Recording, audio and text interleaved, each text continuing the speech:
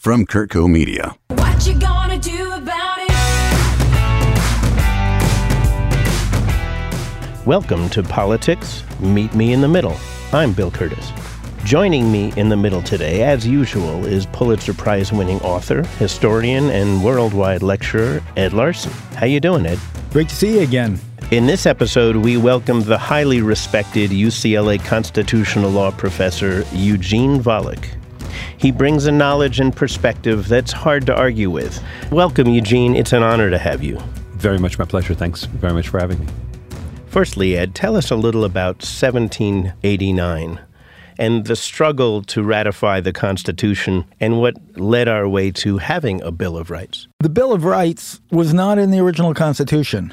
That's why there are amendments. And it wasn't in there for an interesting reason. It's not that it wasn't raised.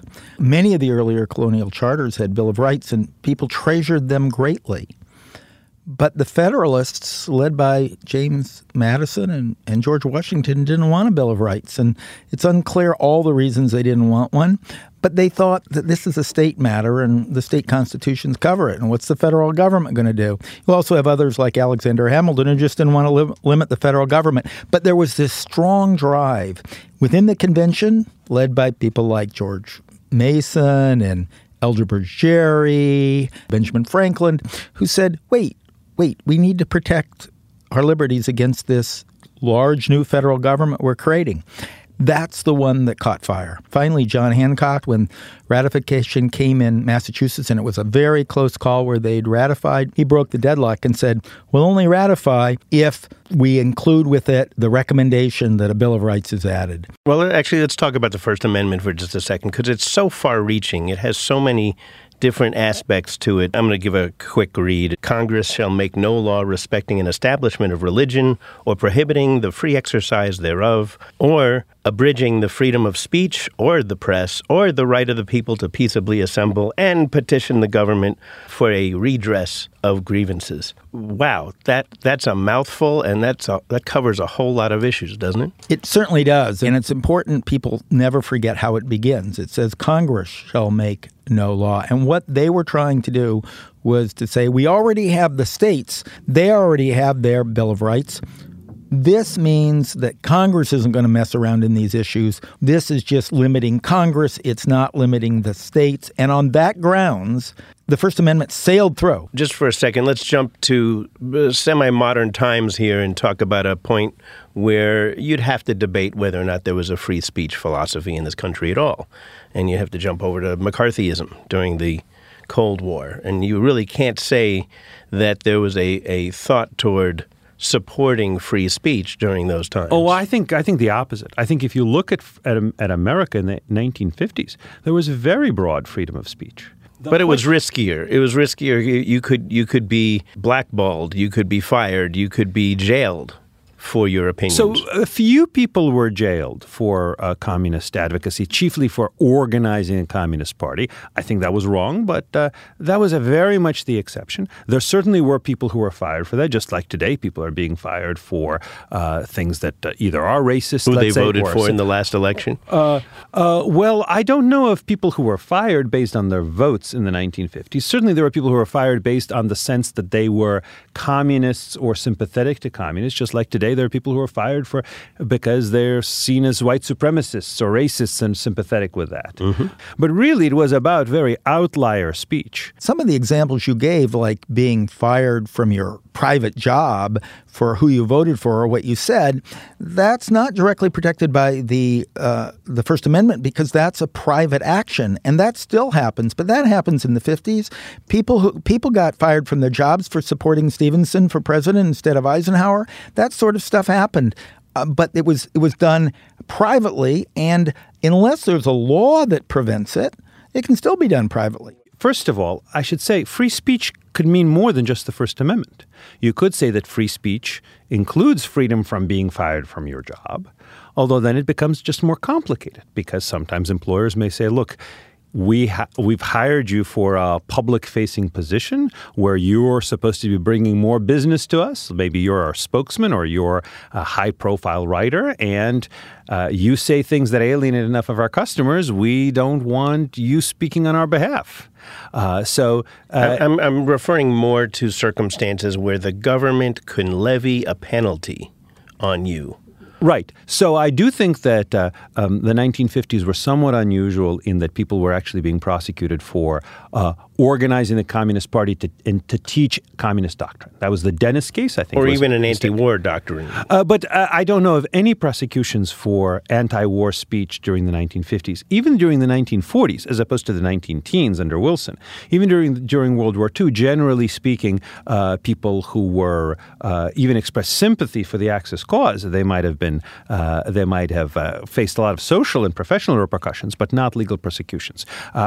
Certainly there are no Supreme Court cases in the 1950s that uphold criminal prosecutions for anti-war speech simply. So I think there were certainly excesses during the 1950s, in particular with people kind of lumping everybody in with communists who they thought was too far left. Just like today, people are being accused of white supremacism, even though they're not at all white supremacists, but because that's sort of a convenient political label. And there were a few prosecutions. But again, that was an exception. The question is, does the First Amendment give you the right to say what you want, where you want, to whom you want? Ed? It gives you the right to do it versus government prosecution, unless there's a clear and present danger and it leads directly to crime, and is understood to do that. But it doesn't protect you against private discrimination, your employer laying you off or something like that. Let's table the employer laying you off and focus really on circumstances where government is considering controls in today's environment. I can't help but ask you, what should Zuckerberg's responsibility be today for Facebook? Or what should Twitter's responsibility be to actually monitor what's being said on their pipeline and be responsible for some kind of censorship? The legal rule, generally speaking, is that private companies can control what is said and what is done on their property. Now, you could imagine Congress passing a statute that says Facebook must carry everything that users post. Facebook may not restrict what's being posted. That's kind of like the statutory rules that Congress has imposed on phone companies, so-called common carrier obligations. Congress has never enacted such a statute. A lot of common, ordinary people walking around there think, well, the First Amendment protects freedom of speech for everyone and anywhere, and nobody can limit it. And that's not true. Internet service and content providers are not liable as publishers of material posted by other people. So that's what allows Facebook to say, somebody posts this message, somebody else says this is libelous, this is invades my privacy, this does whatever. Facebook could then say, look, we're going to keep our hands off of this. We're not going to delete it just because you demand it. That's not reason enough for us to delete it. If you want to sue somebody, don't sue us. Sue the person who posted it. So if I am the conduit by which a criminal message gets broadcast, why am I not a party to that crime? See, that's a great question to ask, because what a litigation is testing is how much teeth this has, how far this goes. Because if you could still show in court that in some ways the conduit is the message and the conduit has... Or the message would have no teeth without the... Then you could bring the litigation and say that this doesn't protect them. But again, that by having this in there, it matters because the court's going to have to dance around this before getting to the other. And by the way, most of the talk about things that people don't like on the internet doesn't have to do with criminal things. It has to do with things that may be defamatory, libelous, maybe invading privacy and the like. But when it comes to crimes, federal criminal statutes still apply to these service providers. Usually those federal criminal statutes require knowledge or recklessness on the part of the defendant. But for example, when it comes to federal bans on child pornography, if Facebook learns that somebody's posted child pornography onto its site, then once they learn that, they have a legal duty under federal criminal law to remove it. And my understanding is they're actually quite happy to go along with that, not just for legal reasons, but for ethical reasons as well.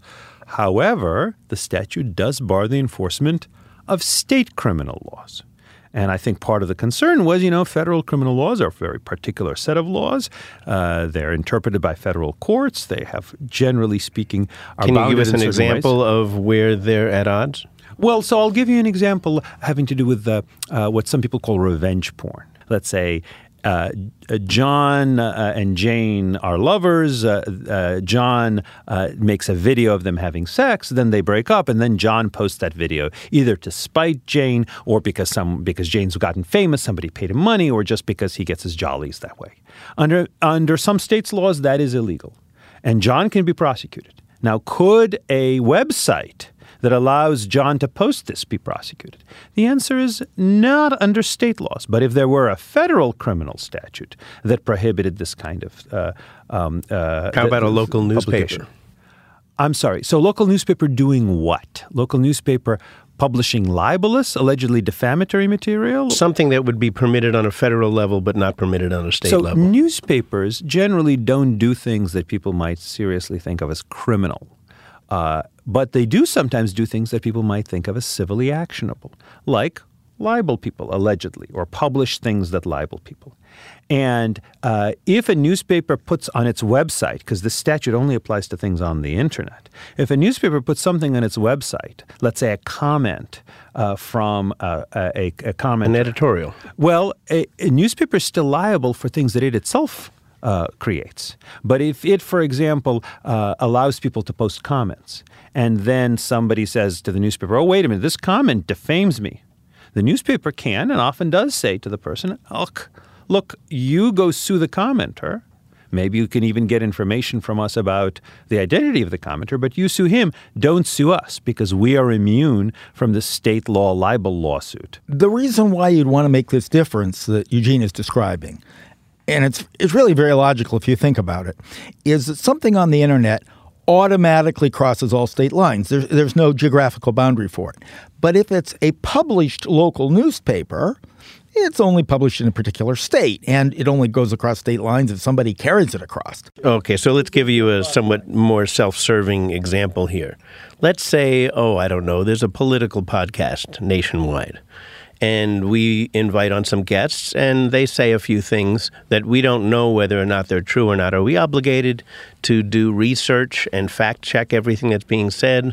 Are we libelous based on what our guests say? Mostly on point. To keep it to your example, if you're raising an issue of defamation and you have editing capabilities in all your podcasts, they look at the facts, and you have editing capability and you do it and you're defaming somebody, I think you'd run a great risk under state defamation statutes. So I would differ on that. I think one of the things that Section 230 does is it would make you, assuming you distribute your stuff on the internet, which it sounds like you do, exclusively on the internet, it would make you not liable for things that are published on your program by somebody else. So if you, for example, are you the somebody else in this case? Yes, in this case that would be so. I would be liable, but you wouldn't be liable. Now, if you then took what I told you and then put it in your own words and said, yes, I endorse that, I think this, and that, then you could be liable for what you yourself said. But you couldn't be liable for what somebody else posted, even if you have a working relationship with a person. Usually, of course, these lawsuits involve somebody being sued for something that some total stranger posts on the website in some comment. But even if it's somebody you've invited, you're still not liable for that. And there's actually a case on the subject involving America Online. Remember them? Mm-hmm. They used to be big. And they had a columnist. And the AOL for the rest of us. Exactly. And AOL had a columnist, I believe it was the Drudge Report, actually. And there was a lawsuit against AOL for what was posted on this Drudge Report page on AOL. And remember, Drudge Report wasn't just any old random user. They had actually sort of special access. So they were provided in a special way by AOL. And the court said, nope, that's AOL is immune under Section 230 there. I think I'm going to have to cut us off right now because we got to take a break. We'll be back in 30 seconds, I promise. It will be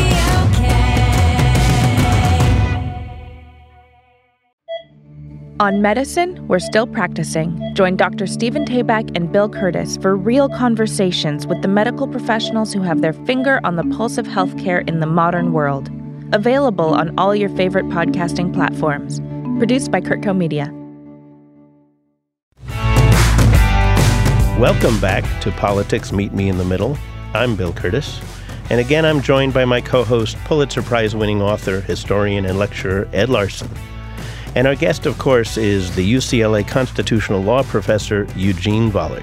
Jumping ahead to our Facebook discussion and some, let's call them the difference between obligation and decency and more of an obligation to society. I'd be interested in both of your thoughts on what should be Facebook's obligation to censor dangerous messages, inflammatory messages. I'm not talking about libel here. I'm talking about something where you explain to someone how to make a bomb, promote them to go into a public place, and recruit someone into Al-Qaeda through your Facebook page. To what extent should we be looking toward a pipeline like Facebook to create technology that eliminates that problem?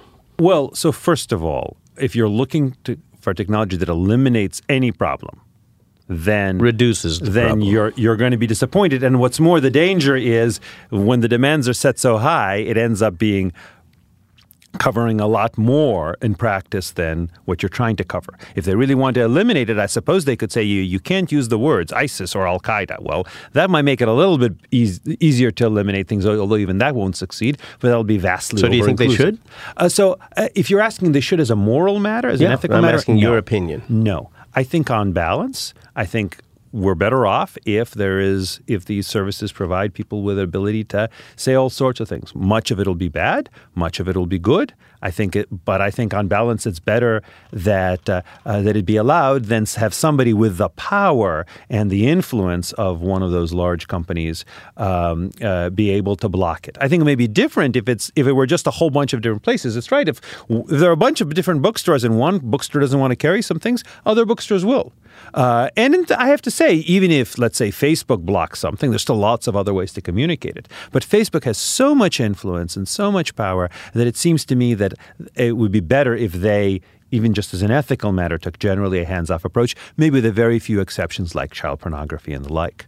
If you're going to make an exception at all, I'll get to then we have to talk about where the line is drawn. drawn. I think one reason why we're pretty comfortable with exception for child pornography is even if Facebook kind of overdoes things a little bit, the child pornography and things that neighbor child pornography are of so little relevance to public debate that we don't much worry about it making a mistake. On the other hand, if publishing schools that are vulnerable to a wild, crazy person going in with a gun and a bump stock to take students out, isn't that just as bad? That could be tremendously valuable, actually. If somebody were to write about, look at all of the security vulnerabilities in our school. In fact, I'll tell you how easy it would have been for somebody to go into this school. I'll show you on the map where they could have gone. Is that dangerous? Yes, it's dangerous. Is it valuable? Yes, it's valuable. Well, it's valuable if sent to the people who can do something about it. No. It's dangerous if it's sent to people who don't understand that they're reading something that if they follow, they're doing humanity a terrible injustice. So it's funny you use the word sent. That's the language of basically one-to-one communications back when we used to send things by mail or maybe make a phone call or send an email. But when something is posted to the world at large, it's accessible to everybody.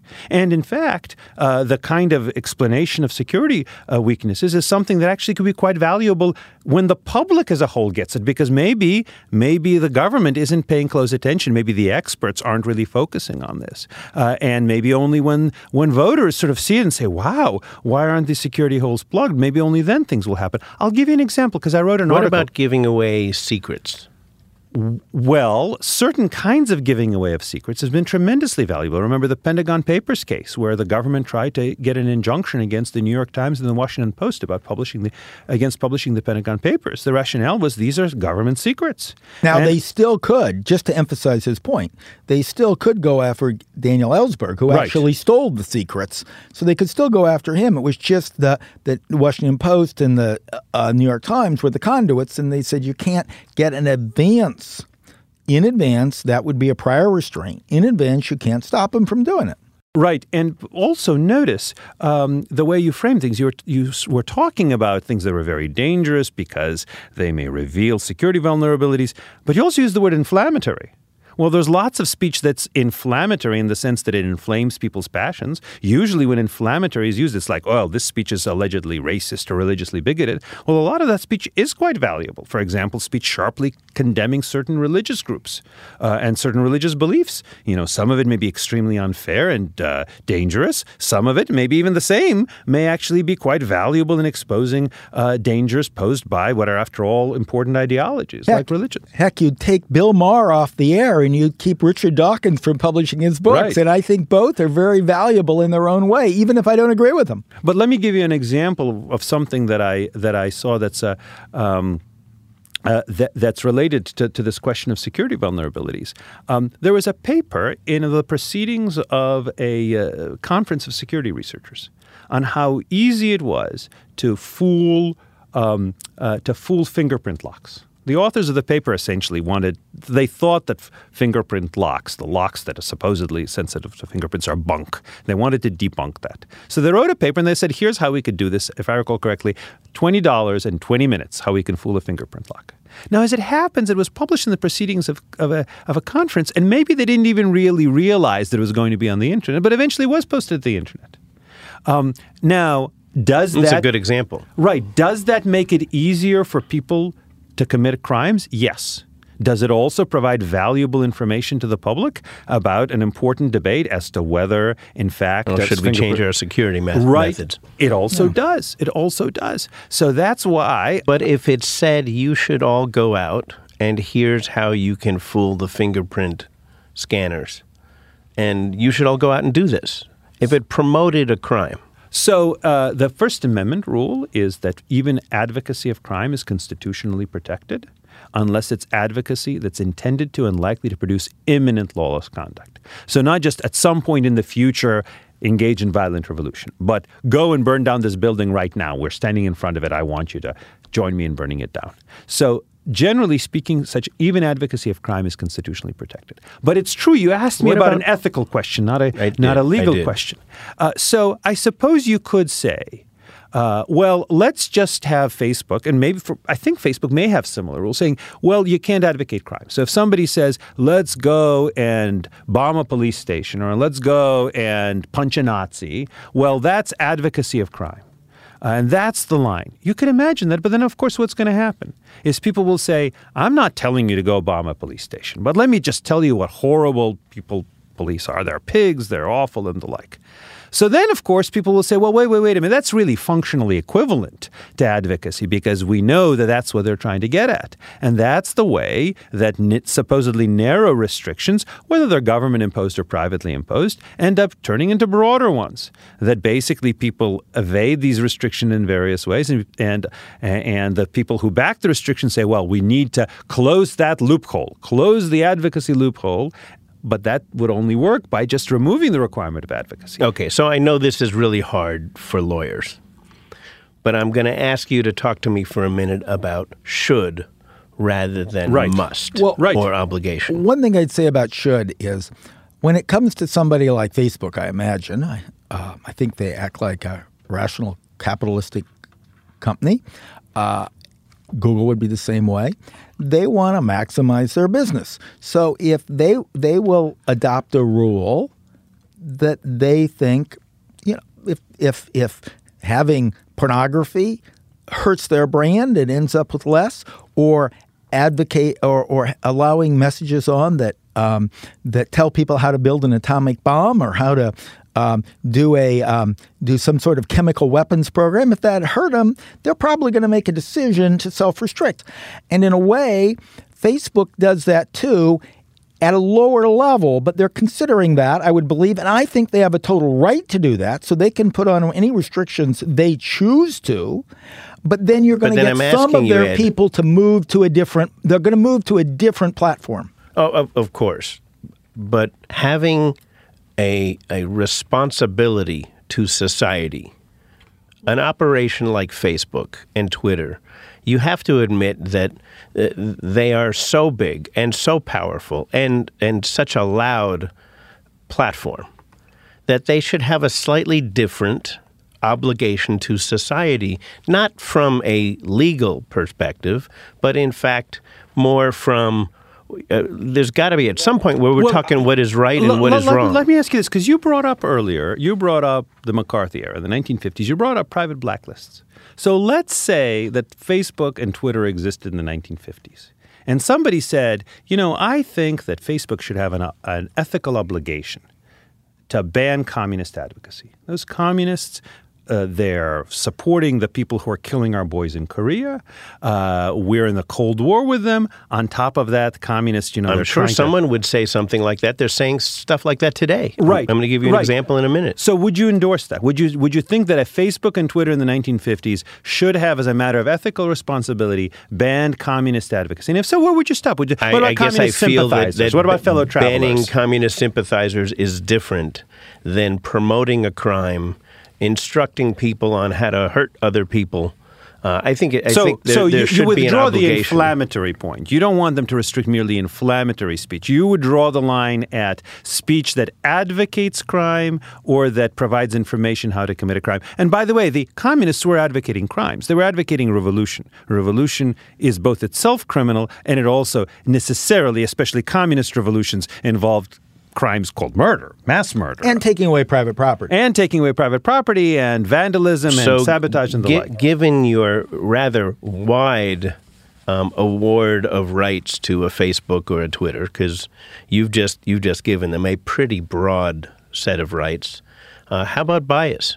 Do you think that they should be able to inject bias into the way? For example, this is meet me in the middle, so I have to quote both sides for a minute.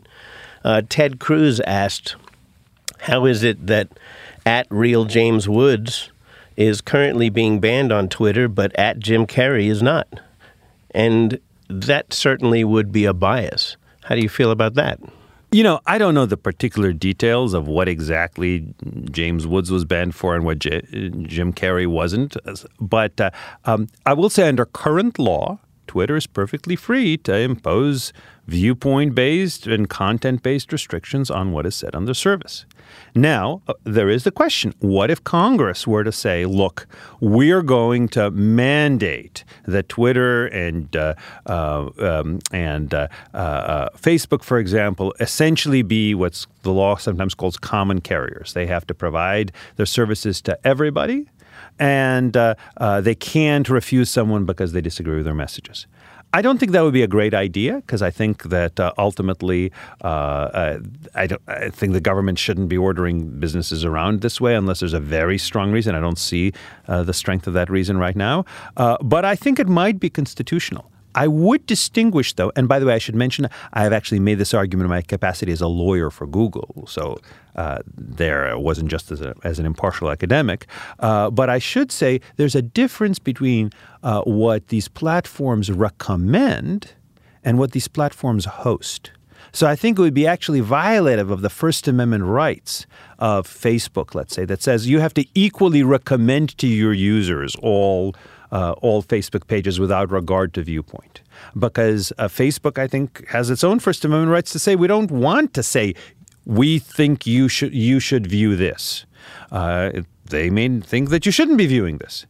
But if the requirement was simply to host, that is to say, you simply have to provide access to your servers and the ability to subscribe on a viewpoint-neutral basis, that kind of statute might be constitutional. There's actually some uncertainty about that. So, but basically, if I've heard correctly today, Facebook should have virtually no obligation to society. Their obligation is to their shareholders. No, I actually think that Facebook should have an obligation to society. I think that it certainly makes sense for them to have obligation primarily to their shareholders. But I think to the extent that corporations have some power to kind of do things that they think are in the interest of society broadly, and I think they're generally interested in doing, I think that the most valuable thing they could do is provide a very broad range of speech and resist public calls for suppressing inflammatory statements and the like. And that for you is the service to society. Yeah, I think the service to society is it helps each one of us to express whatever we think is right. Let me give you an example. Despicable human beings on the planet a megaphone. Yes, let me give you an example. Let's say that Facebook, or let's say that, so Facebook got a complaint saying people are sending messages using your direct message feature to each other. Or some email company. People are using your services to send emails. And we think they're bad people and these are bad emails. Like, for example, maybe they're white supremacists and they're sending emails helping organize their rallies or organizing their crimes. Or they're communists and they're sending these bad messages. I think our reaction would be that the mail company, the email company should say, well, it's not actually up to us. It shouldn't be up to us to say, oh, we don't want your email because we think you're a bad person sending bad emails. And I'd have to draw a huge line of differentiation between the one-to-one, the private message, and the public platform. But the question is why? If you're talking about free speech, as I think you were talking about earlier, free speech not just as a constitutional rule, but as a principle, as a value, as something that is valuable to society, then it seems to me that the ability to speak in public is as valuable a thing as the ability to speak in private. Now, to be sure, the distinction is not always that sharp. You can use email using so-called list servers, and I've done that many times. I think many of your listeners have too, to communicate to hundreds or thousands of your fellow list server users. Conversely, often Twitter, you communicate to your readers, but many people have only a couple of hundred Twitter readers. I'm not sure there's that sharp a difference. But even if it is, why shouldn't the ability to speak to the public at large be something that people have, even when we think their views are bad, just as the ability to speak to individuals? It used to be, of course, before the internet, that the only people who could speak to the public were rich people. Rich people are people who had the ear of rich people. There was this famous line that the freedom of the press belongs to him who owns one. The internet, thankfully, removes that in considerable measure. That's really very good. Rich people have always been able to speak publicly, but now poor people can too. So now the question is, should the people who run Google and Facebook and YouTube is actually run by Google and Twitter, whether they should now say, well, you can speak if you are rich. You always speak with you're rich, but if you're poor, you can only speak if you don't say things that we think are really very bad for society. I'm not sure that that's the right approach. In fact, I suspect it wouldn't be. Well, Eugene Volokh, I want to thank you for coming in here today. This has been absolutely spectacular. I hope you'll come in and visit us again. I would be delighted to. If someone wants to research you, read some of your writings, where's the best place for them to go? So I write a blog called The Volokh Conspiracy, V as in Victor, OLOKH. And if you search for Volokh Conspiracy, you'll find the blog that my brother and I started, and actually many other law professors now participate in. It used to be at the Washington Post for several years, and now it's at Reason Magazine. So if you want, you can also go to reason.com/Volokh, and you'll find our blog there with daily stuff, mostly about law, although sometimes jokes. Well, thank you, Eugene, and Ed Larson. Always a pleasure. You certainly bring a kind of a knowledge and a sensibility to these discussions that I really appreciate. And thank all of you out there for tuning in. If you like what you heard, please help us by telling your friends. And of course, subscribe to Politics Meet Me in the Middle so you don't miss our next argument. And if you have time, please leave a review. It really matters to us. You can also check us out at curtco.com, CURTCO.com. This episode of Meet Me in the Middle was recorded at Curtco Media's Malibu Podcast Studios and was produced and edited by Mike Thomas. Audio engineering was by Michael Kennedy, and our theme music was composed and performed by Celeste and Eric Dick. It will be okay.